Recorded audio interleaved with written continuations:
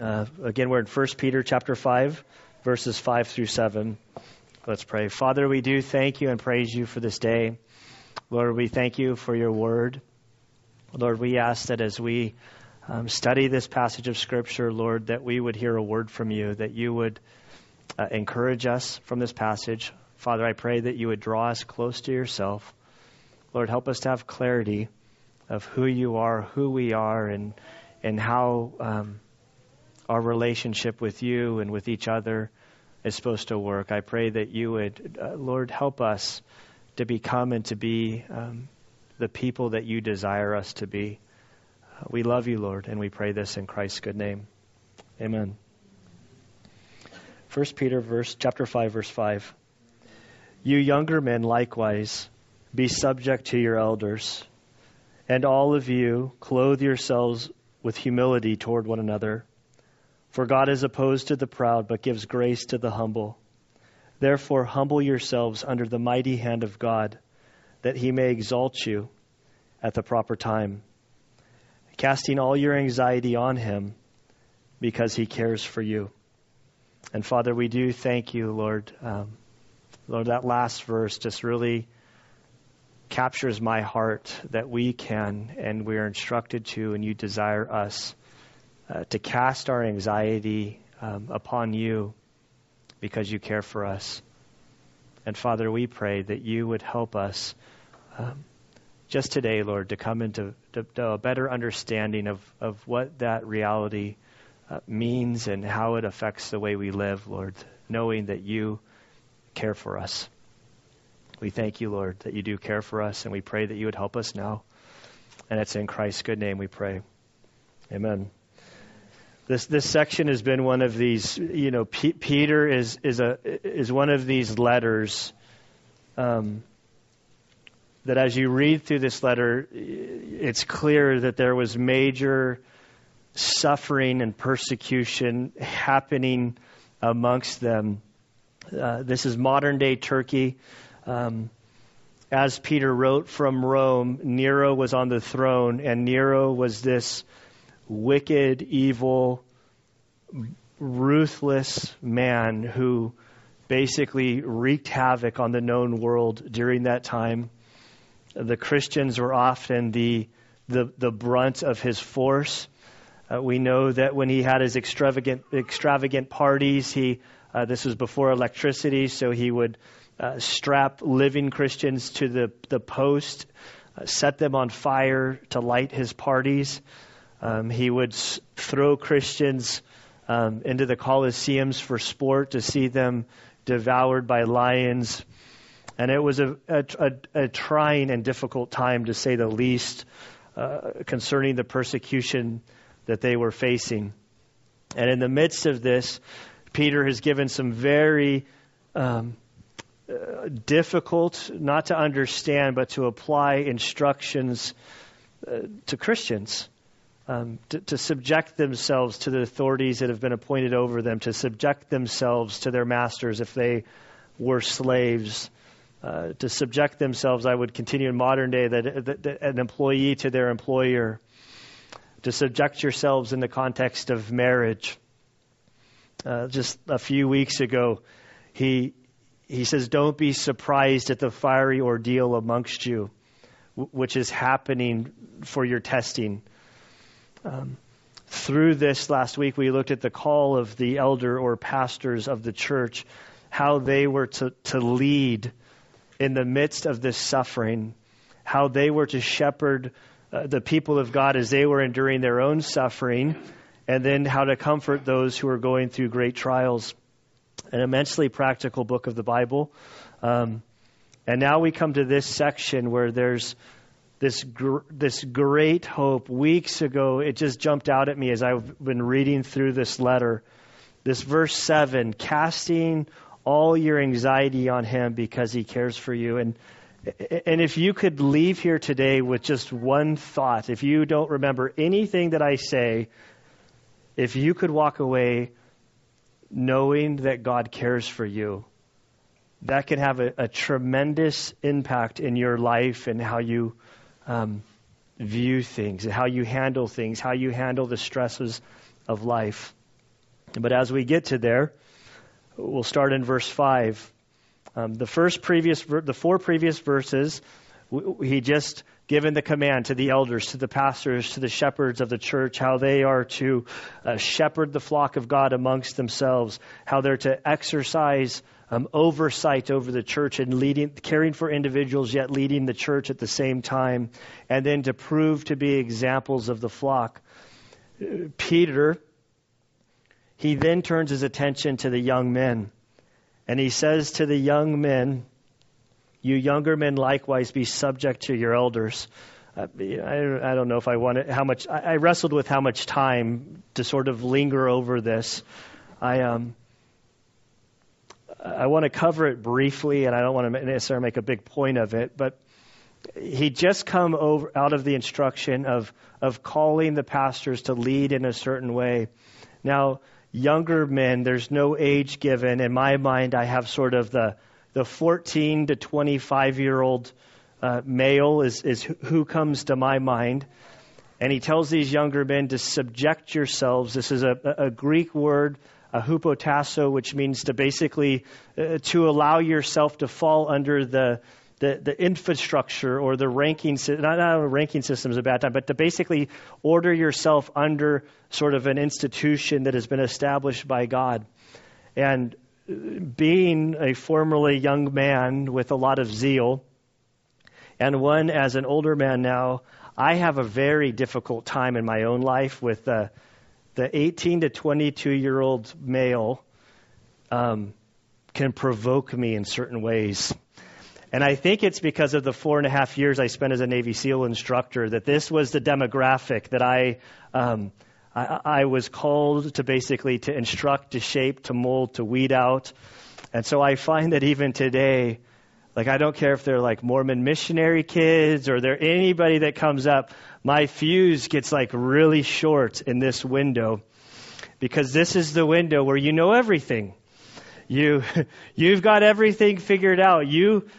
When I was that age, it's like, man, that guy is so messed up with what he's doing. If I was in charge, I would do it this way, and it'd be so much better. And I think that this is common. I think that the young man that's gifted and called to serve in a certain capacity, it's difficult to sort of like bench yourself and to humble yourself and to learn from wisdom. And so Peter tells these younger ones, submit yourself to the elders. It's not fun being the leader. It's a difficult, strenuous thing to be the elder of a church, sort of leading the church. And so you young men, while you're zealous and eager to participate in this sort of function, do it in a way where you're submitting to the leadership and not making their job miserable. The other thought of this, sort of wrapping up with the previous section, my whole life going to church. Church was always something that it was an hour that I had to suck up on Sundays. It was torture. It was misery. You might be feeling that today. I'm sorry if you are. I relate. But it was like something that you went, you endured, and then you basically left and you basically went on with your life. And the more that I study the New Testament and really the whole of the Scriptures, that God has created the church, this institution, and it really is a living, active sort of organization that's designed to fulfill certain things, namely the Great Commission, making disciples of all nations. He's placed a certain structure within this organization to help lead the body of Christ so that they could fulfill this. We've seen previously in 1 Peter 4:10, just a couple weeks ago, it says that each has received a special gift, employ it in serving one another as good stewards of the manifold grace of God. That if you're a Christian, the Bible says clearly that you've been given a spiritual gift to put to use within the body of Christ. You are absolutely needed within the local body of Christ, that you have a gift, you need to use it. He's placed a structure, that God's placed a structure, that there are pastors or elders sort of leading. that this is really a team sport, and we need one another. We need to be involved. And in the midst of this, the humility of spirit is so critical. We so often think that our ideas are the best ideas, or that our way or the highway. In this next two verses, this word humility or humble, be humble, comes up 3 times. So shifting from the young men, he shifts to everybody, all of you, y'all, all of you in the church, all who are Christians. Clothe yourself with humility toward one another. For God is opposed to the proud, but gives grace to the humble. Therefore, humble yourselves under the mighty hand of God. And so there's this call of bringing humility to the table, that as you're serving, as you're getting involved, as you're becoming a part of the local church, you're to do this with meekness or humility, kind of viewing others higher than yourself. This word clothe is an interesting word. It's literally like a verb of dealing with this action of taking a garment and placing it around your waist, tying it into a knot, and it was to serve a function. I sort of think of, November's right around the corner, Thanksgiving's coming. Thanksgiving is sort of like the Super Bowl of meals. I love Thanksgiving. Thanksgiving is one of these times, I think it's at least our nation, I don't know about the world, where I think there are many men that normally aren't involved in the kitchen suddenly find themselves decked out with the apron around themselves, slicing, dicing, peeling, doing whatever you're supposed to do to help out in the greater picture. I'm seeing a lot of wives look at their husbands now. Didn't mean to get anybody in trouble. But sort of you don that apron, and suddenly it's geared for a specific task. You're now called into action to do something. And this is this picture of clothing yourselves. And Peter uses this word, clothe yourselves with humility. And I can't help but to think of the night in which Jesus was betrayed. If you would turn with me back to John chapter 13. John's gospel is very different than the other gospels. He follows sort of a different outline. The fascinating thing about John, or his gospel, is of the 21 chapters, 5 of these chapters are dedicated to the Lord's Supper, like the very last night that Jesus spent with his disciples. And in this evening, it was sort of started as they gathered with Jesus washing the apostles' feet. During this story, he's going to take off his outer garments, and he's going to put on a towel, a robe that was for the task of washing the feet. It's the same idea of that Peter writes about clothing yourself with humility. And Jesus is the one who gave Peter this image of clothing yourself with humility. Now in John chapter 13, verse 1, we'll read the story here to sort of get a glimpse of what may have been on Peter's mind as he wrote this. It says, Now before the feast of the Passover, Jesus, knowing that his hour had come, that he would depart of this world to the Father, having loved his own who were in the world, he loved them to the end. During supper, the devil, having already put into the heart of Judas Iscariot, the son of Simon, to betray him, Jesus, knowing that the Father had given all things into his hands, and that he had come forth from God and was going back to God, got up from supper and laid aside his garments, and taking a towel, he girded himself. There's that word clothing. He girded himself. Then he poured water into the basin and began to wash the disciples' feet and to wipe them with the towel which he was girded. So he came to Peter and he said to him, Lord, do you wash my feet? And I want to pause here. Feet washing is not something that we do in our culture. Most of us wear shoes and we have concrete, and we sort of leave sort of hygiene onto your own. That's up to you how you deal with your hygiene. But there, as they had sandals and they walked, there was basically filth. When they came to a meal, they weren't sitting necessarily on a table with chairs where their feet were not near everybody else. They were sort of reclined at the table. and their feet would be more exposed. And so their feet needed to be washed as they entered for this sort of setting. But the person who would normally wash the person would be, of the servants in the house, it would be the lowest ranking man. The junior person would be responsible for the foot washing. And in our context, I don't think we get the sort of the humility that's involved with washing somebody's feet. The closest thing that I've sort of come up with in my mind in doing a number of hospital visits, there always is that time when you can kind of see the bedpan sort of filling up. And it's like, man, what do we do with that? Like, what do we...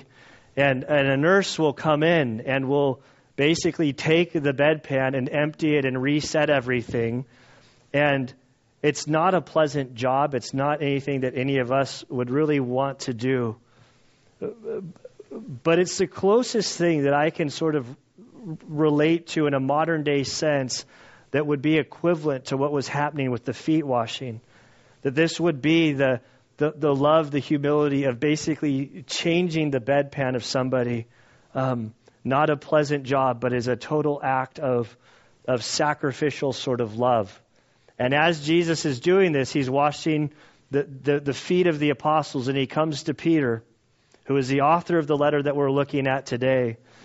And I love Peter's sort of reaction. I love Peter through the New Testament. He had such great pride, such zeal, such bold, outspoken statements, only to see how he didn't follow through. And so Peter says, you can't wash my feet. Like, it's like, you're our Messiah. This is not right for you to do this.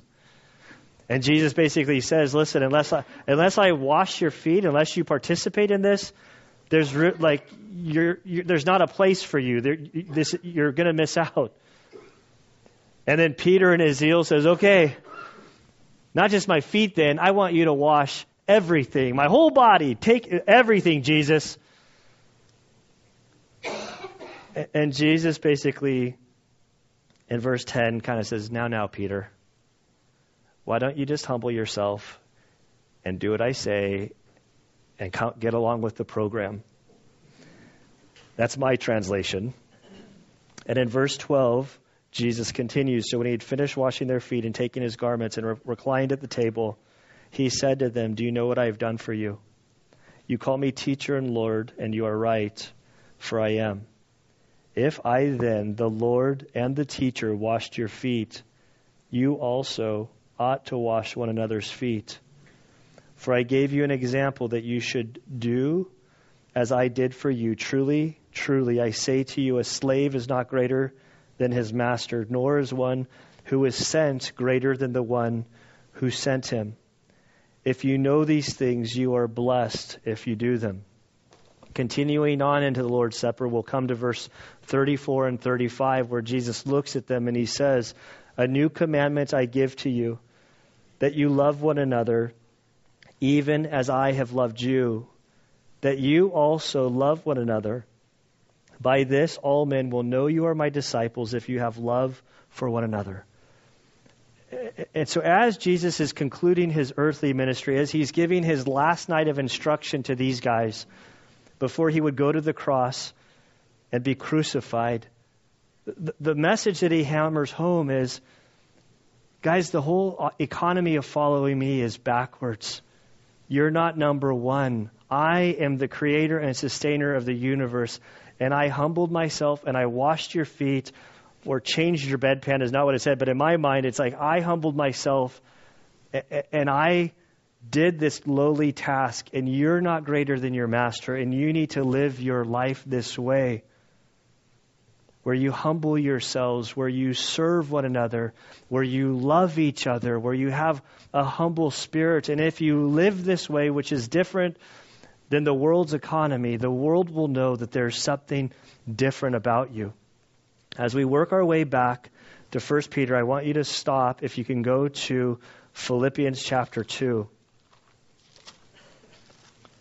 And in Philippians chapter 2, verse 1, the Apostle Paul gives the same message of humility and the follower of Christ. And he says in Philippians chapter 2, verse 1, therefore, if, and the word if, in the Greek there are four conditional clauses that all translate in the if in the English. With sparing you the Greek lesson, this word if could be translated since. It's if, and it's in the positive.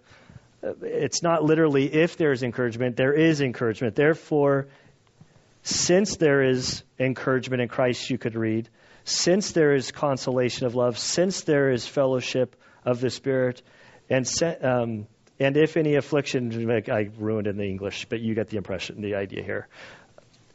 Therefore, if there is any encouragement in Christ, if there is any consolation of love, if there is any fellowship of the Spirit, if any affection and compassion, make my joy complete by being of the same mind, maintaining the same love, united in spirit, intent on one purpose. Do nothing from selfishness or empty conceit, but with humility of mind, regard one another as more important than yourselves. Do not merely look out for your own personal interests, but also for the interest of others. Have this attitude in yourselves, which was also in Christ Jesus. And then where he's going to go is that Jesus, being God, came to earth as a man, that he lived this life in humility, and ultimately, knowing no sin, he went to the cross and he paid the penalty for our sin so that we might have relationship with God. And he says this humility that was manifested, displayed, showed to us in Christ Jesus, this is the attitude who we, his followers, need to have. And so now we come back to 1 Peter. These men were affected by Jesus, as we all should be.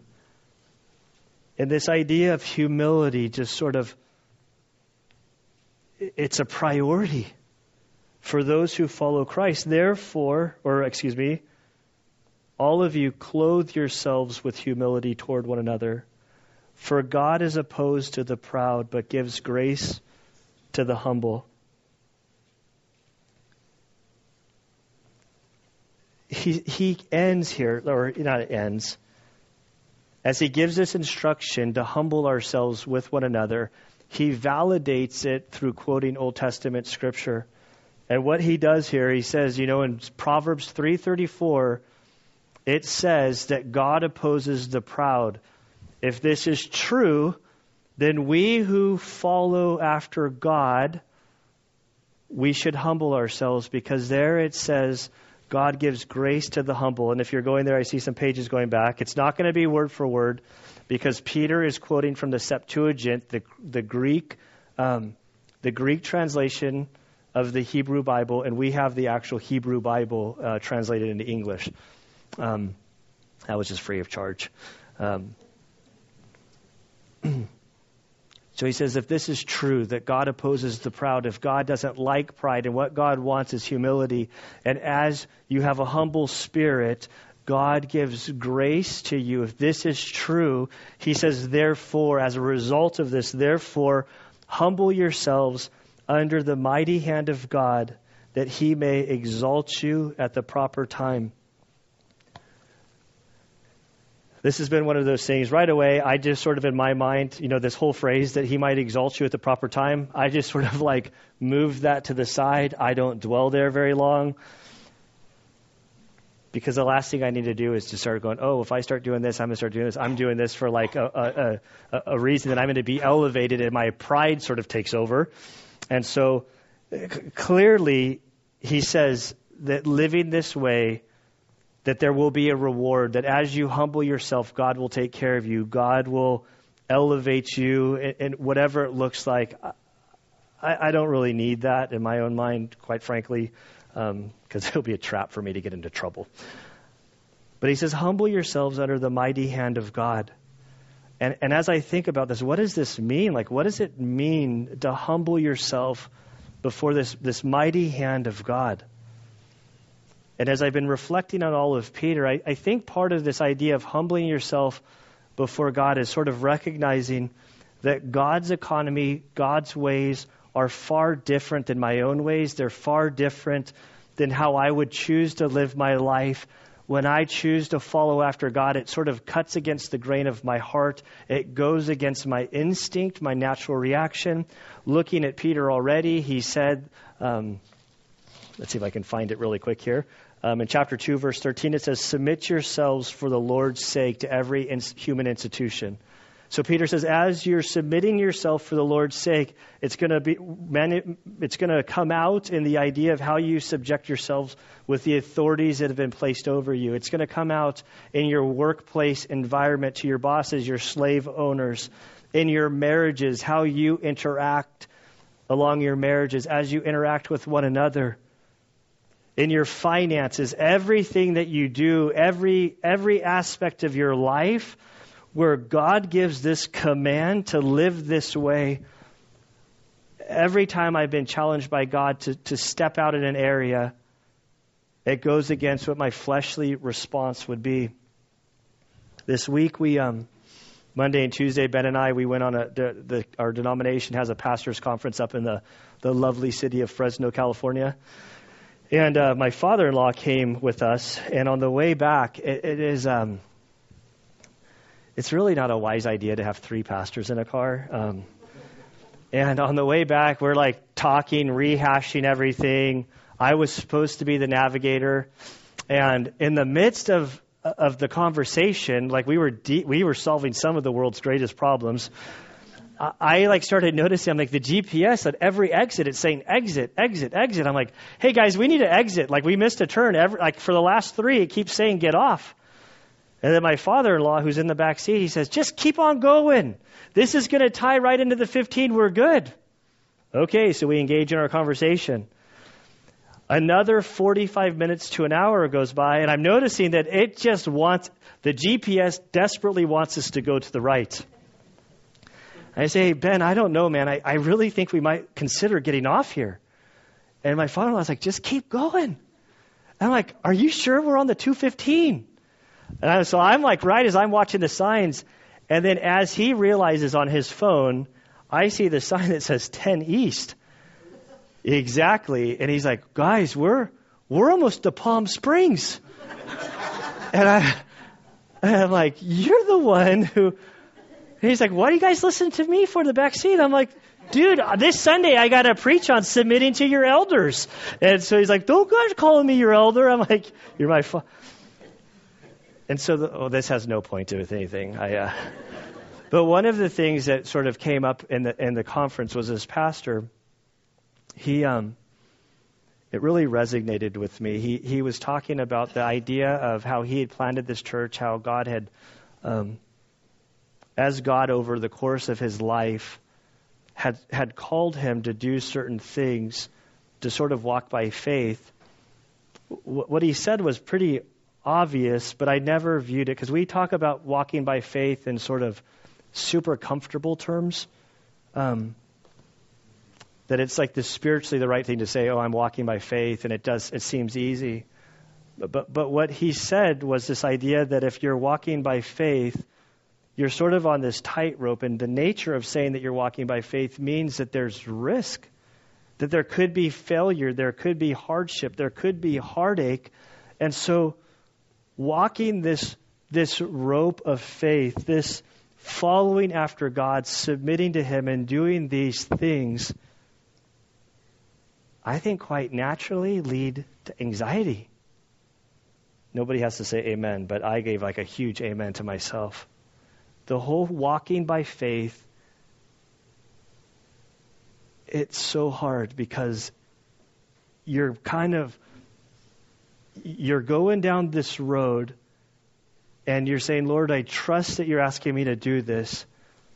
But all of my wisdom, which is very few, like not much, is telling me it's foolish to do this. I knew that when I started getting convicted about giving and tithing, this was an area that it just didn't make sense.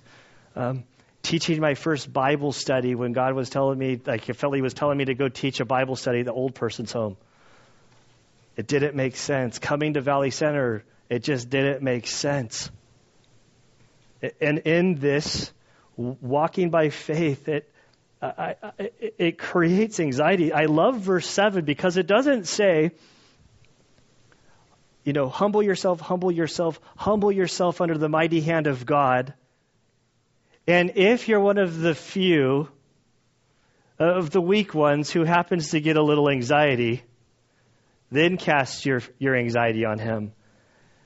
Peter just assumes that there is anxiety, that if you're that there is this sort of concern, worry, anxiety, that you'll have it. It's there.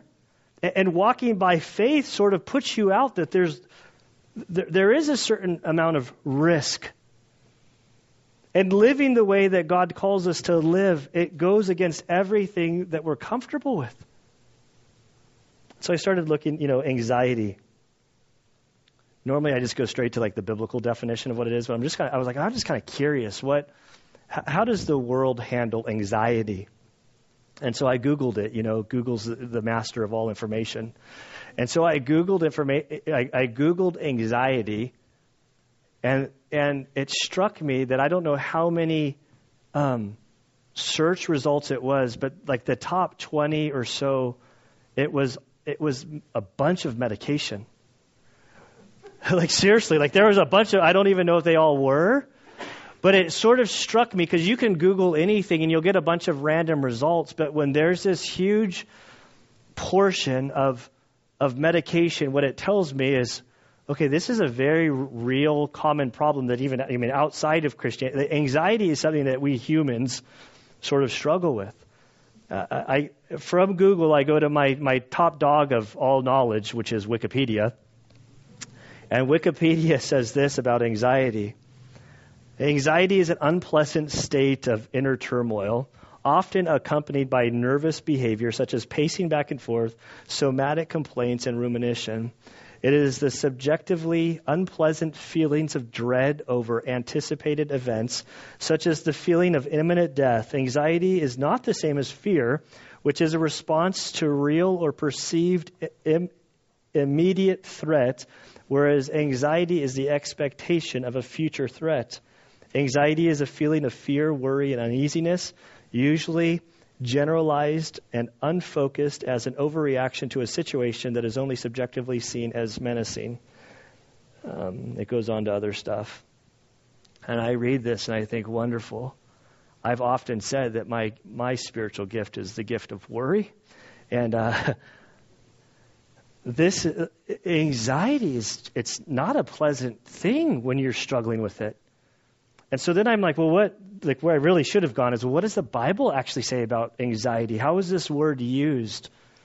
And it struck me that this word anxiety is only used, I think it was 7 times in the whole New Testament. If you'll turn with me over to Mark chapter 4. And Mark chapter 4, verse 18. It's actually the passage we're studying this Wednesday night at Bible study. In Matthew, Mark, and Luke, there's the parable of the sower where the seed goes out and it falls into different environments. This word anxiety is translated here in verses 18 and 19 as worry. And so in verse 18, Jesus, he'd already given the parable to the group. Then he comes back and his disciples are saying, Jesus, we don't understand what you were talking about. And Jesus said, well, I speak in parables to kind of conceal the meaning, but to you, I'm going to explain it to you. And so he explains the parable of the sower. And as he's explaining it, we come to verse 18. He said, and others are the ones whom the seed was sown amongst the thorns. These are the ones who have heard the word, but the worries, there's the word anxiety, the worries of the world and the deceitfulness of riches and the desires for other things enter in and choke the word, and it becomes unfruitful. And in this parable of the soil, we all know the right answer is that we want our hearts to be the good soil. But when I look at the other 3, like the 3 bad choices, the thorns is the one that always gets me. Overthinking stuff, concerned about the ins and outs, the budget, all of these things, like these worries, choke your life out, and basically the Word of God in your relationship with God is basically destroyed. So I found that interesting that this is how that word anxiety is used. 3 of the 7 times, I think, my numbers, it's a very few number, but 3 of them are in the Gospels dealing with this story. Then you can turn with me over to Luke chapter 21. So Matthew, Mark, Luke. So Luke 21, verse 34 through 36. Again, in this section, so 21, 34 through 36, it is used, it's defined as worries of life.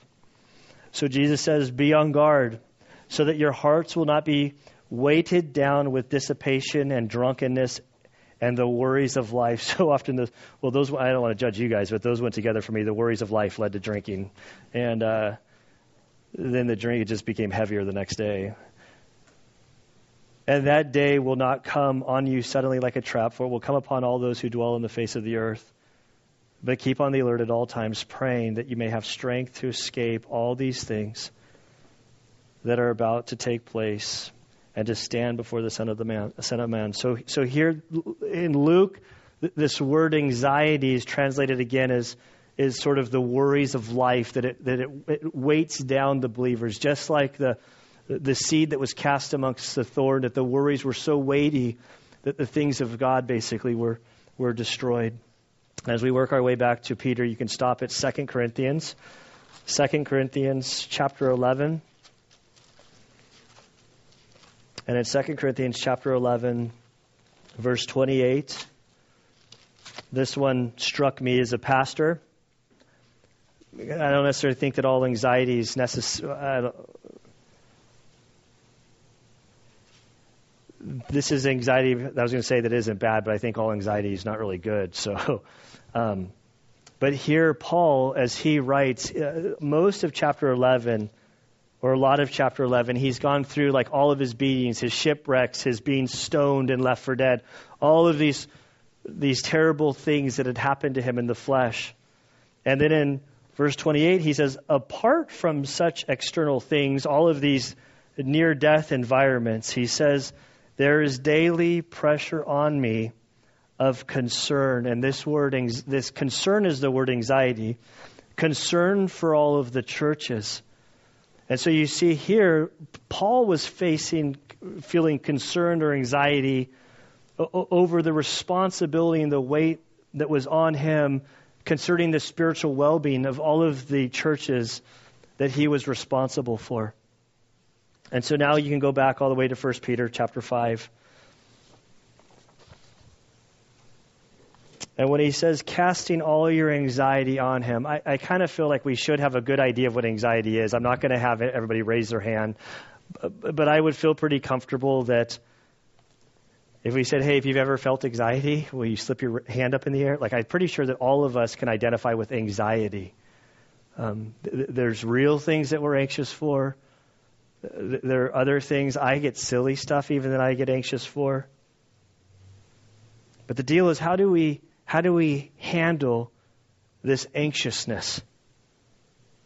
And he says, casting all your anxiety on him. This word casting, in one sense, it could be used to throw something like a baseball, or it was used for Judas when he realized that when he'd betrayed Jesus, that his betrayal actually resulted in Jesus' going to be executed. He took the money and he threw it at the priests.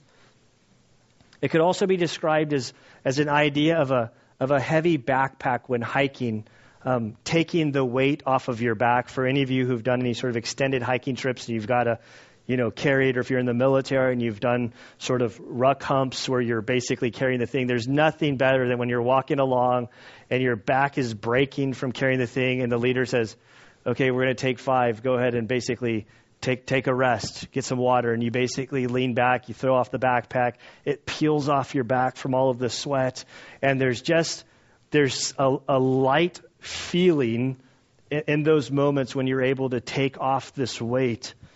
And I think that this is the picture when he says, cast off your anxieties, cast your anxieties onto him.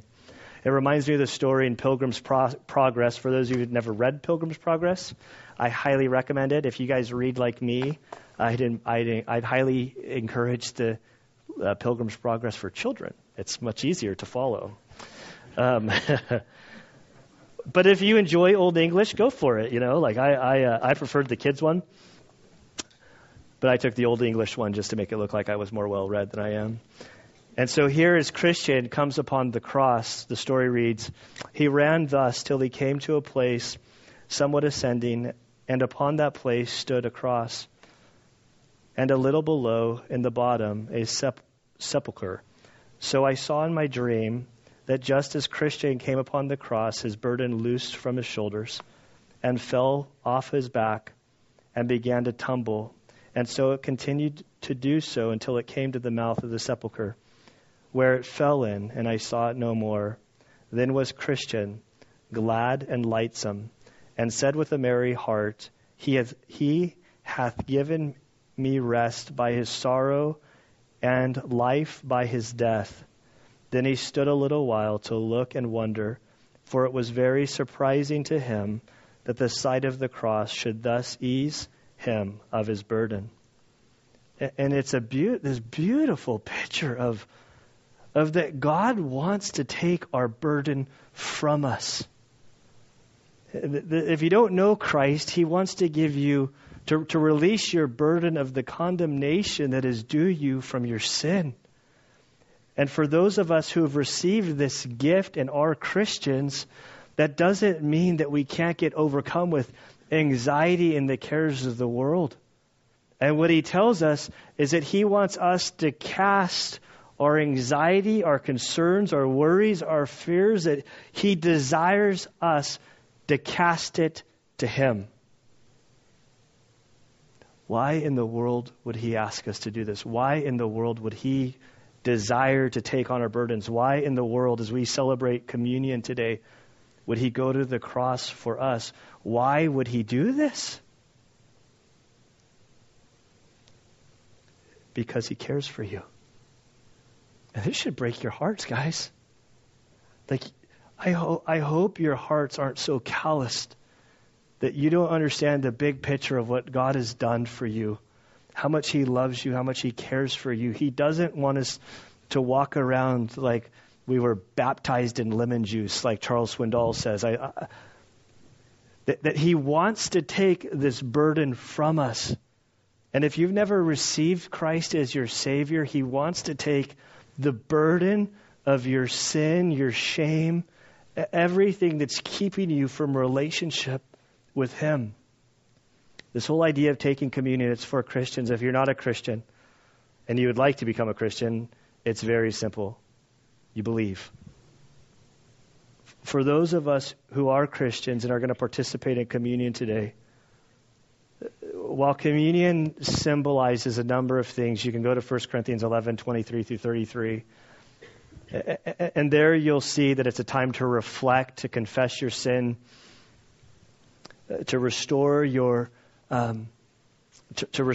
fellowship with him. It's a time to reflect on what he did on the cross, that his body was broken for you, that he shed his blood, that we could have participate in this new covenant. We're also told that as often as we take of the Lord's Supper, that we would proclaim his death. Jesus is coming back, and when he comes back, when we're united with him, there will be no more communion, because we'll be in true communion with him. And so what we're going to do is when we take communion, I'm going to pray here in a second. And we're going to sort of end with silence. Often the worship team kind of hustles up here and they start playing a song so that we have a song, so we have, the mood music as we take communion. But I think sometimes they get robbed of, having that time to reflect. So when you're ready, what I want to focus on as we take communion, it's a cracker and grape juice, symbolic of his death. But the reason he did this is because he cares for you. And what is casting our anxiety at his foot? What does this look like? Well, to me, where I struggle with anxiety often, it seems like the time where it strikes the most is by the time I lay down to go to sleep and I wake up in the morning, that seems to be a window. And I think that we can relieve ourselves of the anxiety by casting upon him through prayer, that we can share with him the things that are causing us worry. And as we're sharing with him and confessing and communing with him to say, Lord, I'm really stressed out about this. It could be finances, it could be relationships, it could be like whatever it is. That as we cast it before him, to have it in the mind, Lord, I want to walk with faith. I want to follow after you. I want to humble myself. And the reason I do this is because I know that you care for me. And if you know that God cares for you, that he's working in your life, and your greatest problem did not slip through the cracks that he forgot about. To know that in the midst of your concerns, in the midst of your worries, that he cares for you so much, that not only did he give his life for you, but that he is continuing to intercede and to work and to act on your behalf. And so I'm going to pray. I'll set this up, and when you're ready to come forward and get the elements, you can just come on your own. But I wanted to have us to have a time just to sit quietly and to spend some time talking with God. And so, Father, we thank you, Lord, that you are so good and you're so faithful. Lord, we acknowledge that your ways are not our ways and your thoughts are not our thoughts. And Father, I confess that so often, Lord, I get wrapped up in myself. I get wrapped up in my own thinking, and Lord, it's so easy to get caught up in anxiety and burdens and fears. But Lord, we know that you are a good, loving, almighty God. You are the one and only. To know that you care for us changes everything. And so, Lord, as we examine our fears, our anxiety, our worries, I pray, Lord, that you would, Lord, surface them to our minds now, Lord, that we would, in our minds, that we would be able to sort of imagine a backpack or something that we could take all of our anxiety and sort of throw it into the backpack, and that we could just chuck that backpack at the foot of your cross. Lord, we thank you that you care for us. We thank you that you are in control. We pray, Lord, that you would take this burden from us. Father, we are grateful for our relationship that we have with you. We thank you that Christ died for us because you care for us. Father, as we take this communion, we ask, Lord, that you would set our relationship and our passion for you, just set it on fire again, Lord, that we would walk freshly with you. We thank you, Lord, for all you're doing in our lives. And we pray this in Christ's good name. Amen.